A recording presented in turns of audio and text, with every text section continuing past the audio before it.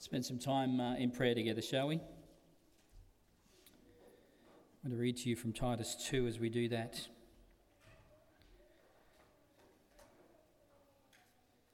It says, "For the grace of God has appeared, bringing salvation for all people, and training us to renounce ungodliness and worldly passions, and to live self-controlled, upright and godly lives in the present age, waiting for our blessed hope, the appearing of the glory of our great God and Saviour Jesus Christ, who gave himself for us to redeem us from all lawlessness and to purify for himself a people for his own possession who are zealous for good works." Father, this morning we want to thank you indeed for the fact that your grace has appeared. Your grace has been made known to us through your Son, the Lord Jesus Christ. And we thank you for the salvation that he has made available for all who will put their faith and trust in him as Lord and Saviour. Lord, this morning we want to especially give you thanks for Anne and for her wonderful testimony, testifying to your incredible grace that has been at work in her life, bringing her to understand her need for Jesus Christ as her Saviour, and for enabling her to put her faith and trust in him. Lord, we thank you this morning for all in this place who have come to recognise Jesus in this way. Lord, we thank you that through faith and trust in him we have been brought into your new family. We have been made heirs of your kingdom, joined heirs with Christ. We thank you that as your children, you call us to live upright and holy lives. And we pray that you would continue through the work of your Holy Spirit within us to train us to renounce that ungodliness and worldly passions, and instead to live self-controlled, upright and godly lives in this present age, an age where it is difficult to stand for the name of Jesus, where we are faced with all kinds of challenges today and all kinds of opposition. But Lord, first and foremost, it is you that people reject. And Lord, we pray for us as a congregation here that we will continue to shine brightly for you as we seek to share the wonderful news of the gospel with our local community and further afield. Father, we thank you for the various ministries that take place here. Lord, that again, all of these ministries are designed in order to be able to train up disciples of the Lord Jesus Christ. Lord, we especially pray that your hand of blessing would be upon each of these ministries and all the people that are involved in them. Father, that you would be pleased to bless these efforts for you and for your kingdom, not for our sake and for our name, but for your name. May your name be lifted up and exalted in all that we do. We pray especially for those we partner with further afield, particularly our missionaries, and we think of our mission to Queensland. And this morning we pray for Joe and Manita and the leadership team at New Heart Balmoral. And we thank you for this church plant, and particularly we ask, as they have asked for guidance, wisdom and blessing, as Joe and Manita start their ministry in that place. We pray, Lord, that it would be your good pleasure to bless that work, and through that work to bring many to a saving faith in Jesus Christ. We pray for those who are working in Thailand.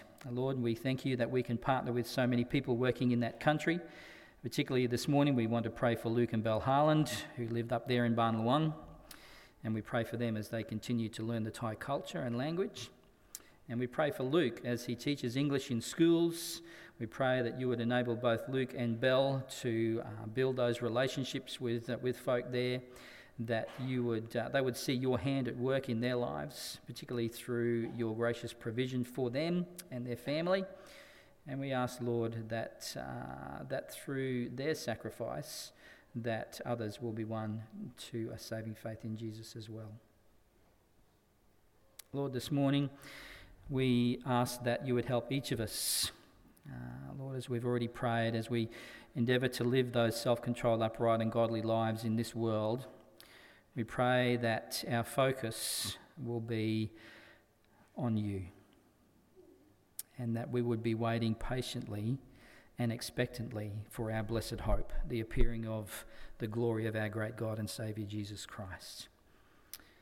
It is for his name we pray this. Amen.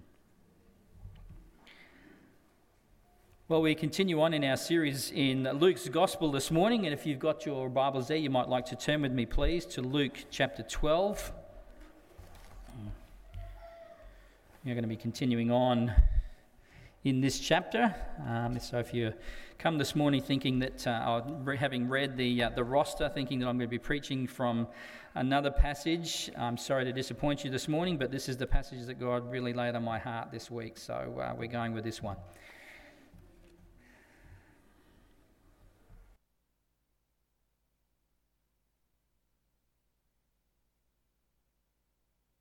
A reading from Luke 12, verses 35 through to 48.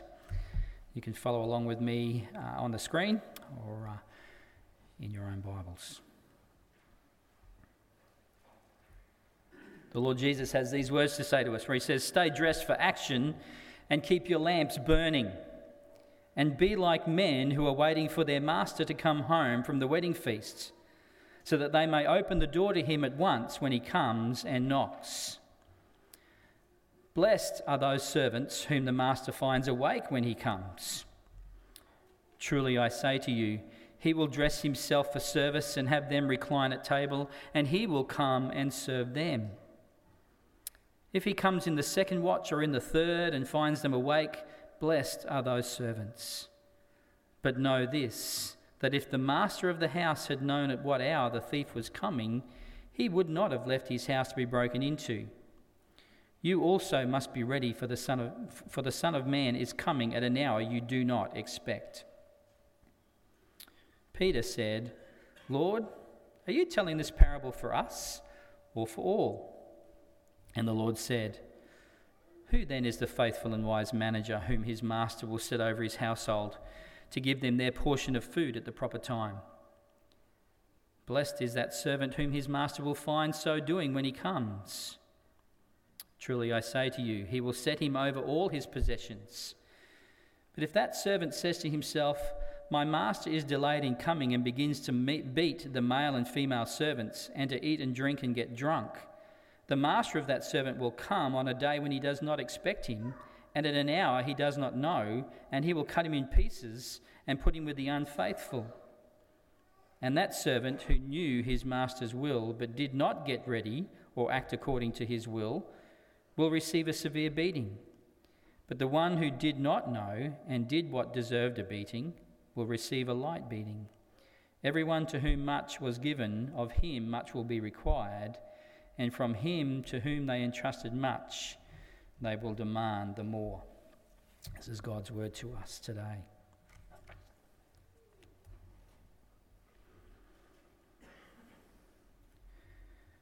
Father, be our teacher this morning.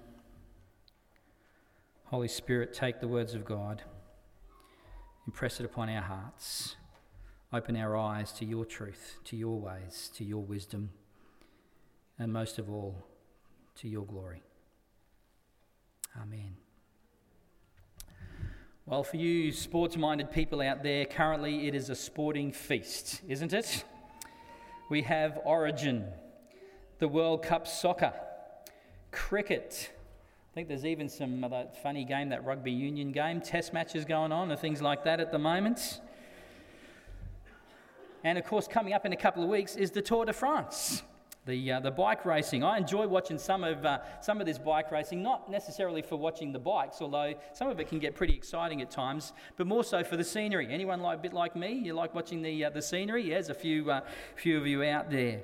Particularly for when they get they get up into the Alps, the French Alps there, and the Pyrenees and that sort of place. The scenery is just absolutely magnificent, isn't it? Some of the towns the cyclists ride through, they sit at the foot of these huge peaks. We don't have mountains like that here in this country, unfortunately. But these mountains, in Europe, they seem to just dominate the landscape. They cast their massive shadows over the towns and the valleys. Just want that image to kind of just stay in your mind there for a moment, because in the same way that those mountains kind of dominate that kind of landscape, the return of Jesus Christ at his second coming dominates the landscape of the New Testament, the second half of the Bible that we're reading today, that we're in today in Luke's Gospel.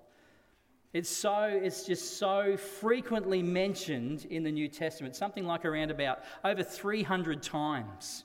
I don't know if you're sort of really aware of that. Not only is it spoken of in the New Testament, but also spoken of dozens of occasions in the Old Testament as well. We may not be certain too much about, what's going to happen in the future. We might be, sort of really unsure of what's going to happen. But the one thing that we can be certain of, particularly as followers of Jesus, is that Jesus is coming back. Amen? Amen. Jesus is coming back. And when he comes, the Bible tells us that he's going to come to judge the world.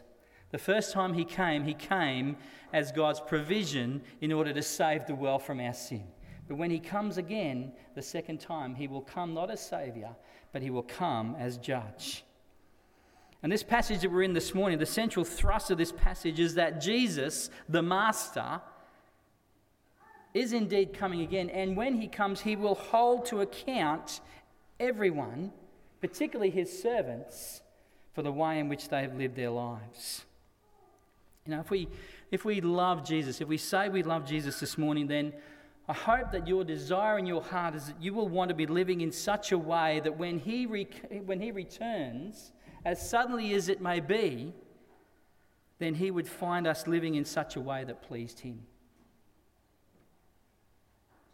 The Bible speaks of the fact that when Jesus does return, he will bring his rewards with him. Isaiah chapter 40 and verse 10 says, "Behold, the Lord God comes with might, and his arm rules for him. Behold, his reward is with him, and his recompense before him." And then right at the end of the Bible in Revelation 22, Jesus himself says, "Behold, I am coming soon, bringing my recompense or my reward with me to repay repay each one for what he has done." I remember as a fairly young Christian, and actually hearing a message preached by this one person, and I can't even remember who it was now, but his illustration has really kind of just stuck with me. And he was sort of talking about the fact that if Jesus was to return at this very moment, what would his response be to how I am living as his child right now? I mean, if he was to look at my internet history, for instance, what would he think of that? If he was to look at my bank records and how I spent my money, what would he think of that? If he was to see the people I was mixing with, what would he think of them? If he was to lay bare every aspect of my life, aspect of our lives, what would he think? Now, the reality is that Jesus already knows this stuff. Because nothing is hidden from him. He sees everything. He knows everything. He knows those thoughts of our minds, those motivations of our hearts, and those things that we try to keep buried deep down inside of us from everyone else, afraid of what people might think of us.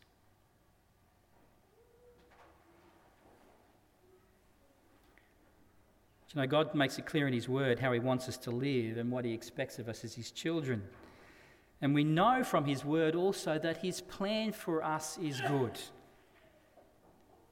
His plans and purposes and desires for us are for our good. But isn't it so real that we can often forget about the fact that Jesus is coming again? We kind of lose sight of that a bit because, you know, it's been such a long period of time since his first coming and his second coming. We kind of just think, well, you know what? Yeah, he's going to come one day.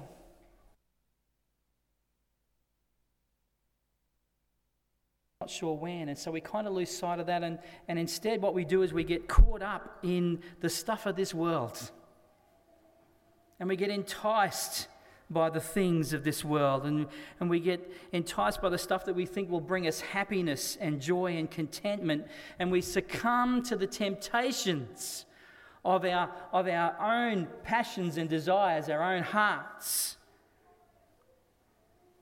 and we end up on a path that we shouldn't be on. A path that is not particularly for our ultimate good.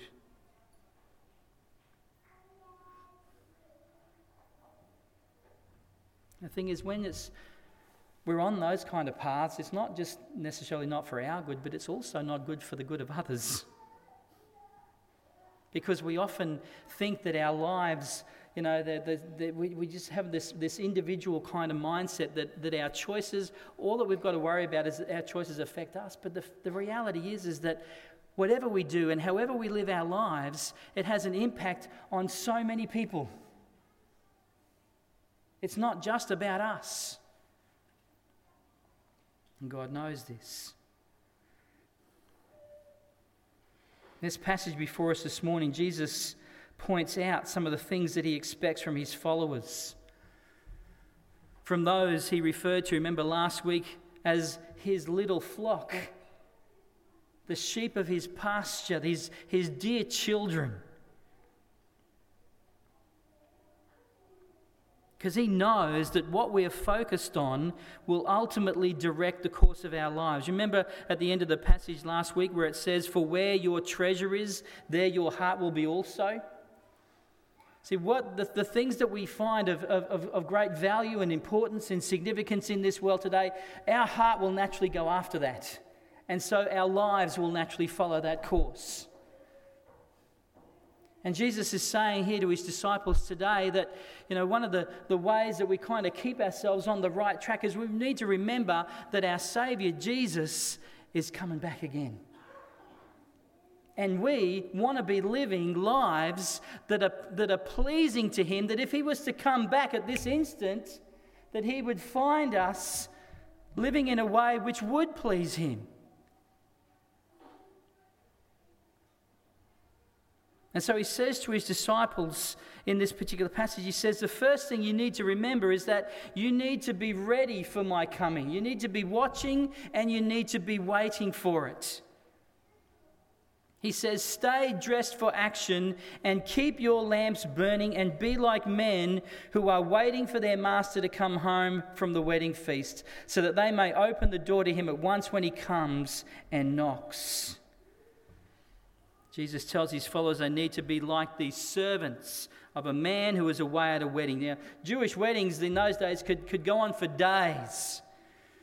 And the servant says a master went away to this particular wedding. The servants would never know when their master might return home. But when he did come home, and oftentimes it might be late at night, they needed to be ready there and then to wait on him, to serve him. To do that which was their whole purpose, in life, that was to serve their master. In fact, oftentimes servants in these kind of households where their masters took such good care of them, it was their joy and pleasure to serve their master. It was something that they took great delight in.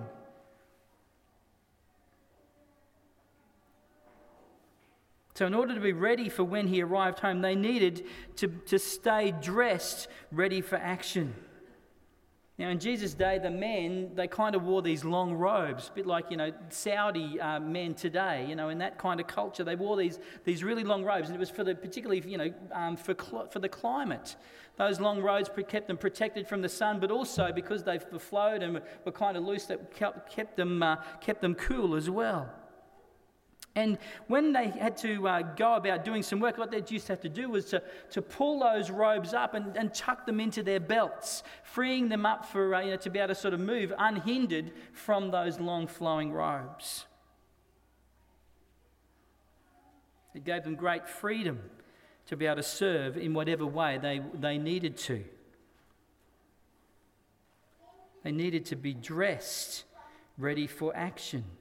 To be ready to serve God at any time and in any way. That's what it means for us, to be dressed for action, to stay dressed. In other words, it's talking about actually coming to a point where we actually are ready to serve, but then we stay in that constant state of readiness for Jesus. And being ready to serve God at any time and in any way. That's a bit of a challenge, isn't it? For us.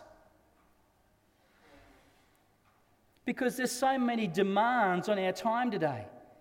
There are so many pressures of life and things that we think we need to be doing, and our priorities can sometimes get all skewed and out of place. For the follower of Jesus, he's saying to us that we need to be ready at any time and in any way, ready to serve him and do what he wants us to do with our lives. Is that something that is characteristic of you right now in your life? When the Master calls, when he knocks on your door, the door of your heart, the door of your life, are you ready to drop everything and serve him and to do what he wants you to do? Are you dressed, ready for action? Because being dressed ready for action, this imagery also speaks of removing anything that actually will hinder them from their work. For us, it means removing anything and everything from our lives that hinders us from being ready to serve Jesus and living for him. Listen to what the writer of Hebrews had to say in Hebrews 12, 1-2. He says, therefore, since we're surrounded by such a great cloud of witnesses, those who have already gone before us and have lived these faithful lives to Jesus, he says, in the fact that we're surrounded by, let us throw off everything that hinders. Let us get rid of everything that hinders and the sin that so easily entangles. And let us run with perseverance the race that is marked out for us, fixing our eyes on Jesus, the author and perfecter of our faith. Are we ready, in terms of being dressed for action, are we ready to throw off anything that is going to hinder us in running that race for Jesus and in serving him as our master? Are we ready to put our own agendas aside? Are we ready to put our own desires and passions aside? Are we ready to try to cast off that sin that so easily entangles, the writer of Hebrews says, in order to follow hard after Jesus? That we might be ready to serve him no matter what. Now, there's a challenge again for us today, isn't it? Because there is as I said before, there is just so much that demands our time and our efforts and our energies and our resources today. Stuff which can take us away from being faithful to God and being faithful to following Jesus as our master. Instead, we place ourselves as the master of our lives, and we put Jesus somewhere else down the priority list.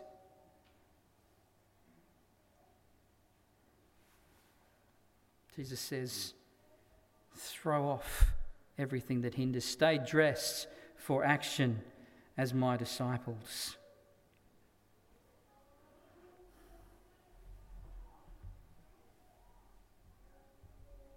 What idols are there moment that have captivated your heart more than Jesus?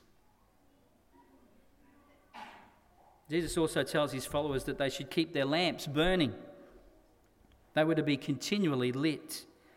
And here's another picture of the readiness Jesus is speaking about, because in Jesus' day, people just couldn't go and turn on a light switch. They needed oil lamps, and so the lamps had to be filled with oil all the time, and they needed to be lit. Because if the master came home and the servants didn't have their lamps lit, then they'd be unable to see in order to be able to serve their master the way they'd hoped to.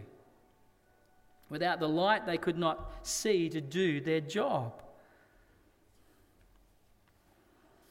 Now, generally speaking, if all the lights are out in a place, two things are happening. Well, one or two things is happening. One, you're in a power blackout. Or two, everyone's turned the lights off and gone to bed. If all the lights were not lit, then the servants could effectively be sleeping on the job. And it comes out in verse 37 where Jesus says, "Blessed are those servants whom the master finds awake when he comes." Awake. Because you see, the danger for us as followers of Jesus today is that we can be spiritually asleep. We can be spiritually asleep. And that means that we're in a state of spiritual inaction, that we're not actively involved in gospel work, we're not actively involved in the spiritual disciplines such as prayer and Bible study and things like that. But being spiritually asleep also means an insensitivity, not only just an inaction, but also an insensitivity. Because when a person is asleep, they're unaware of what's going on around them. They lose sight of, and when we are spiritually insensitive, when we're spiritually asleep, we lose sight of God's purposes, God's plans, and God's work. When we're spiritually asleep, we become unconcerned for the lost. When we're spiritually asleep, we fail to see the spiritual needs of the people around about us. And when we're spiritually asleep, we become dull to hearing God's word and his voice. And also we become dull to the deceptions of the devil. And that's when he slips in under our guard.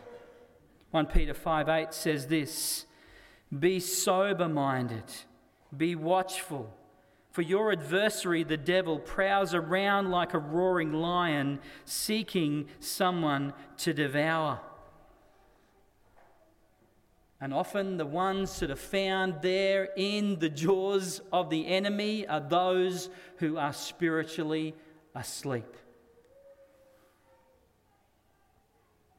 We need to heed passages like 1 Thessalonians 5:6, where it says, "So then, let us not be like others who are asleep, but let us be awake and sober, clear-minded."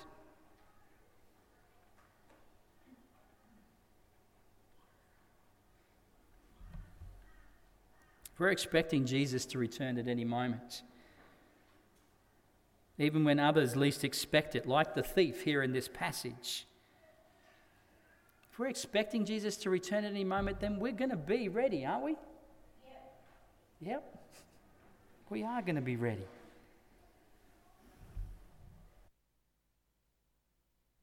Jesus' coming may be his earthly return,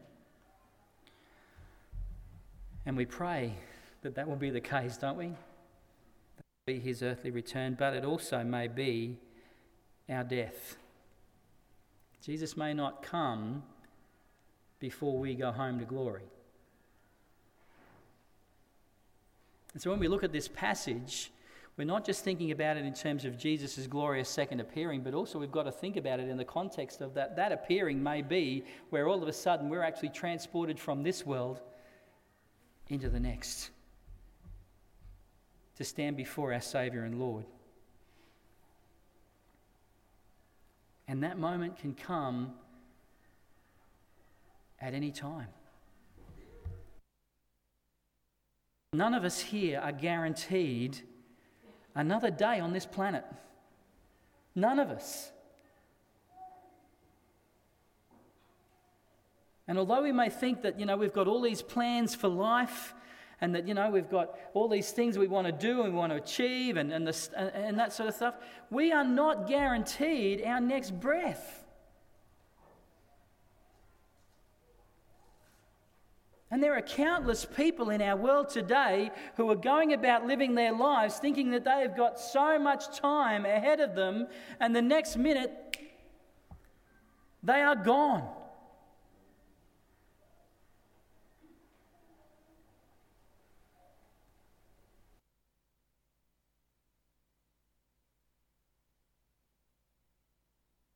But if we're looking for Jesus and his return, expecting it at any time, expecting that we may draw our last breath at any time,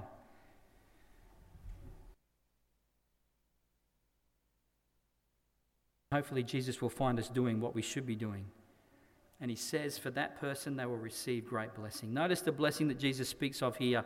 He speaks of it in the term of in the framework of a beatitude. Remember the Beatitudes from Matthew's Gospel, chapter 5, the Sermon on the Mount. He said, blessed are the poor in spirit and the meek and so forth.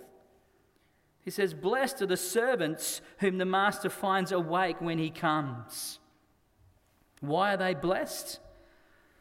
Well, he says this, truly I say to you, that he will dress himself for service and have them recline at the table, and he will come and serve them. Now there's a complete turn-up for the books, isn't it? A complete reversal. Those people who are waiting to serve their master, it says when the master comes, if they're waiting expectantly for him to come, when he comes back and he finds them living those faithful lives, watching and waiting for him, it will be him who will serve them.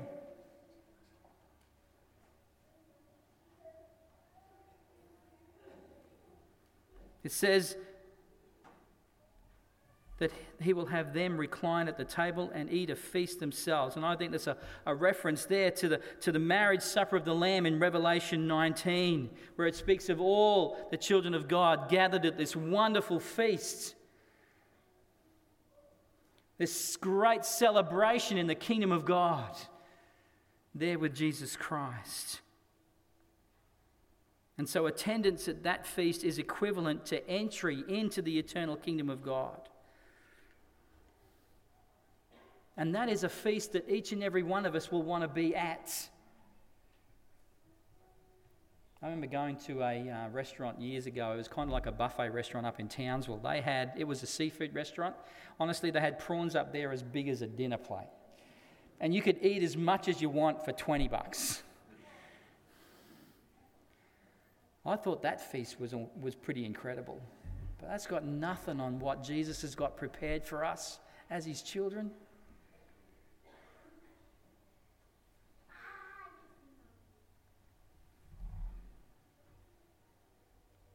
We may serve Jesus, but ultimately Jesus shows us the greater service in serving us.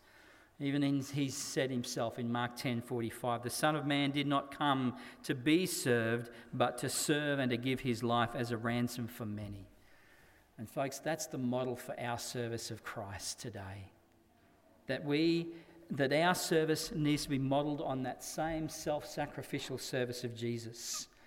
And as we live lives like that, if we endeavour to live lives in that kind of framework, then we can be assured that our rewards will be greater than anything we could ever hope to imagine.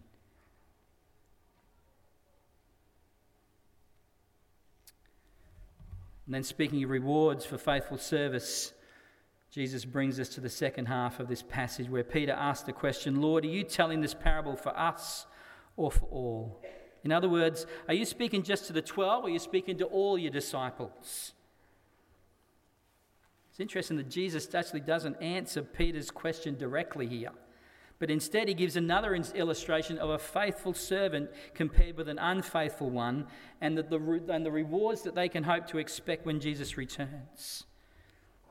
So Jesus is saying, I need you not only to be ready, that is watching and waiting, but I also need you to be working.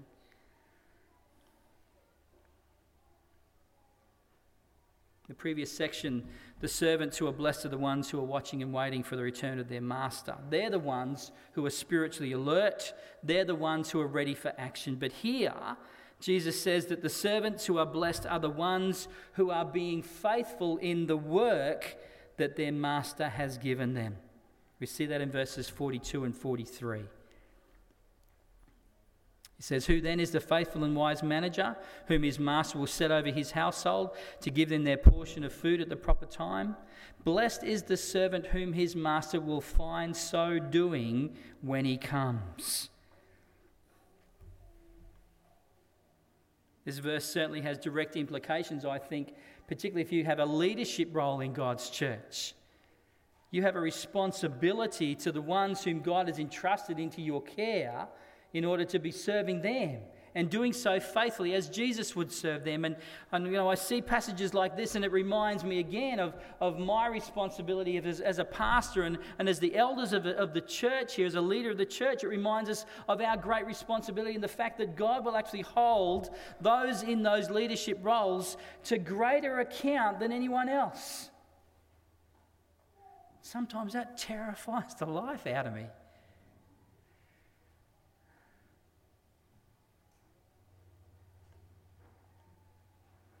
But in saying that, let me say this, that every one of us, as God's children, has a responsibility to other believers as well, to serve them, and so build up the whole church to maturity in the faith in Jesus Christ. Every single one of us has that responsibility before God. And He will hold us accountable for how we carry out that responsibility. Are we working towards the unity of His church? Are we actually seeking to encourage and build up our brothers and sisters in the Lord? Are we seeking to get alongside them and nurture them in their faith? And instead of standing there in judgment over them, actually standing there with them and saying, you know what, I struggle too. Maybe not in the same way, but certainly in other ways.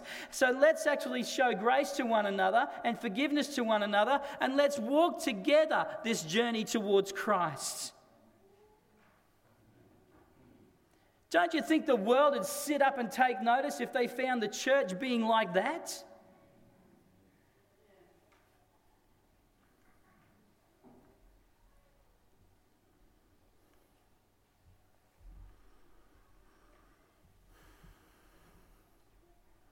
The faithful servant can expect great blessing from Jesus when He comes. And He says He will be given even greater responsibility over all His possessions.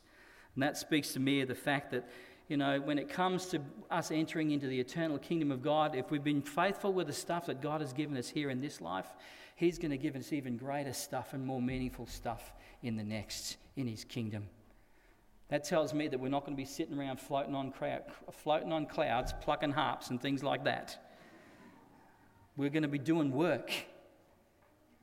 Meaningful, glorifying work to God. In contrast to the faithful servant, Jesus speaks of the one who is unfaithful in verses 45 to 46.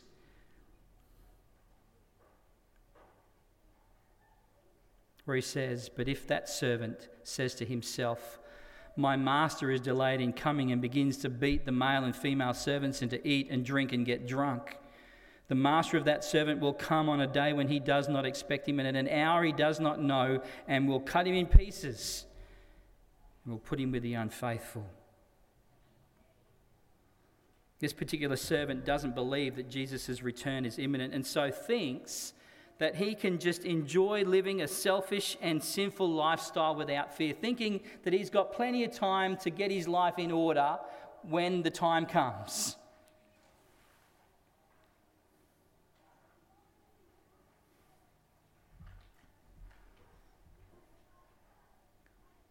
There's an incredible picture here of the person that assumes the position of master of their own lives rather than remembering that Jesus is the master. Look at the kind of behaviour and attitude this person has.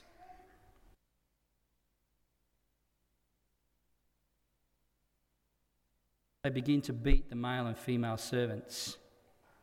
In other words, they become harsh and uncaring and unloving.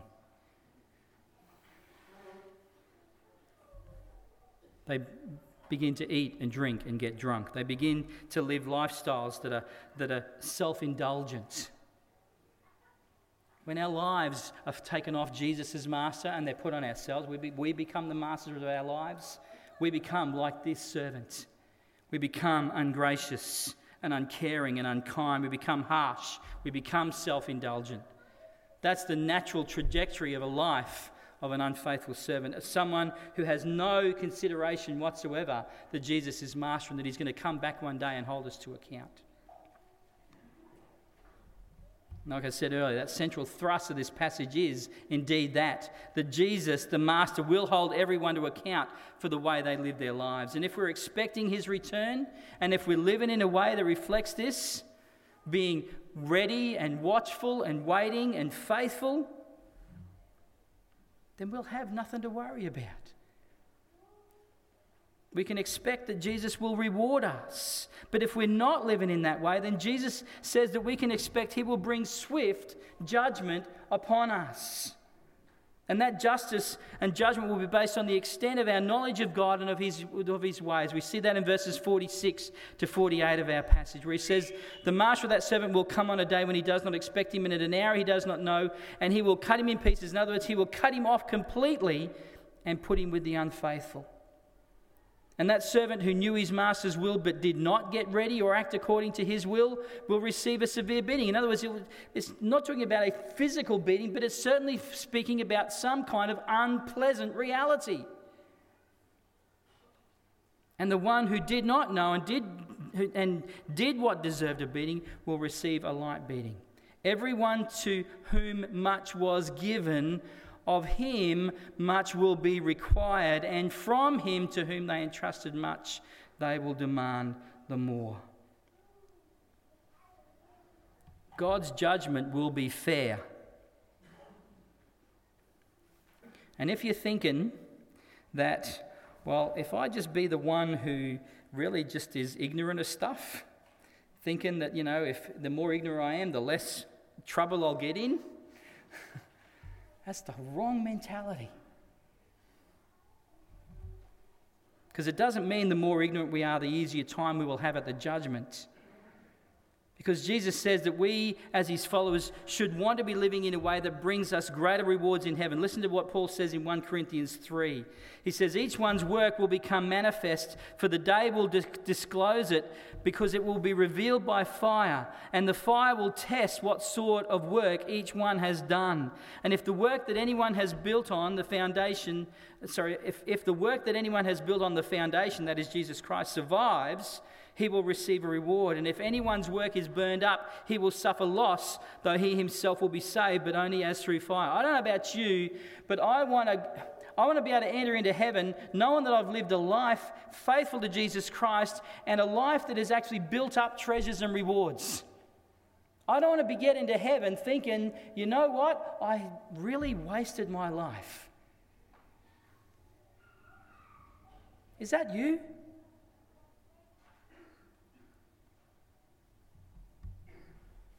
Jesus is stating a general principle here, and he says the more we have from God, the greater our accountability will be before God. That's the principle Jesus is stating here.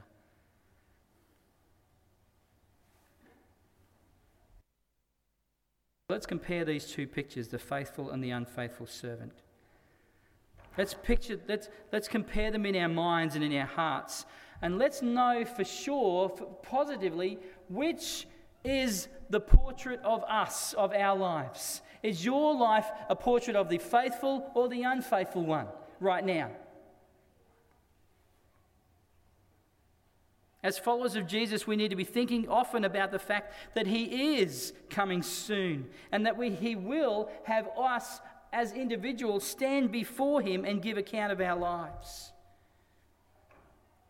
And we need to view ourselves as these servants in these parables that Jesus has given. Servants who have been given a responsibility and privilege of being his servants, entrusted with time, of resources and abilities which we are to use wisely for his kingdom. Because Jesus is coming back. Does his coming dominate the landscape of your life today? Are you ready for his return? If he does not return in our lifetime, know that one day we will die. And that can come suddenly and unexpectedly. Folks, we only have one life. We only have one life to get this right. To know that Jesus is indeed Lord of all. That he is indeed King of Kings. That he is indeed the one and only Master. That he is the one whom we have to give an account of our lives to, I should say.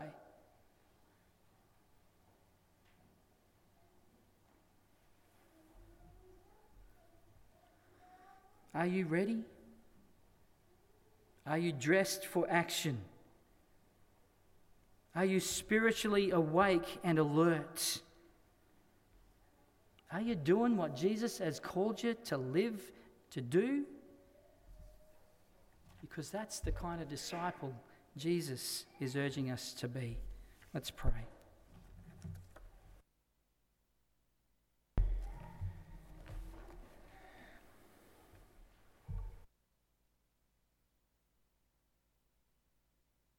Lord Jesus, this morning,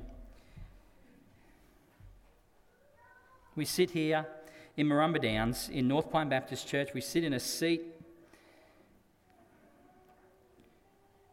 and we live lives which have got a lot of stuff going on in them right now. And each of us in this room here have got various challenges and various stuff that is happening in our lives at the moment, which is really taking up our thoughts, our energies, and our focus.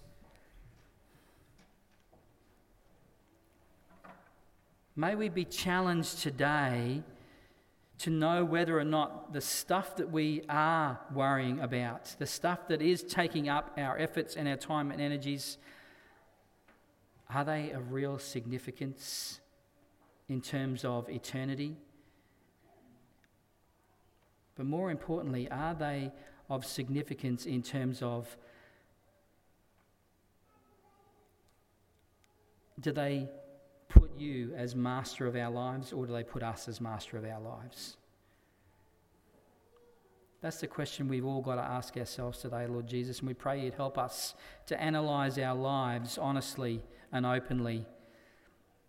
And where we need to, if we're not dressed for action, if our lamps aren't lit, if we're not being faithful right now, then help us to repent, to come and fall down before you and confess our wrong ways. And then look to you to help us to get back on the right path so that we are ready again for your second coming.